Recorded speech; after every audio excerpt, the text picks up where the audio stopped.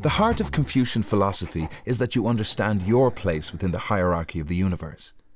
Ideally, it is within the family that individuals learn how to live well and become good members of the wider community. Moral duty involves deep reverence for one's parents and worship of ancestors.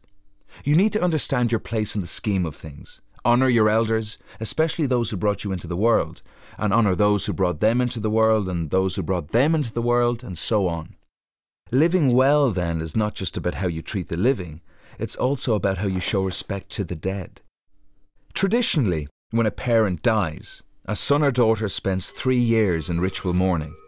This period mirrors the 3 years when the child was completely dependent on parental care. Ancestors' names and lineage are recorded on special tablets that are hung in the home, and these household shrines are the focus of worship. Underlying all this is a view about social harmony, which comes from recognizing hierarchies and honoring elders. Confucius continues to exert a powerful sway over Chinese culture 2,500 years after his death, though, true to his own philosophy, he said that he wasn't an original thinker, but owed his own ideas to the wisdom of those who preceded him.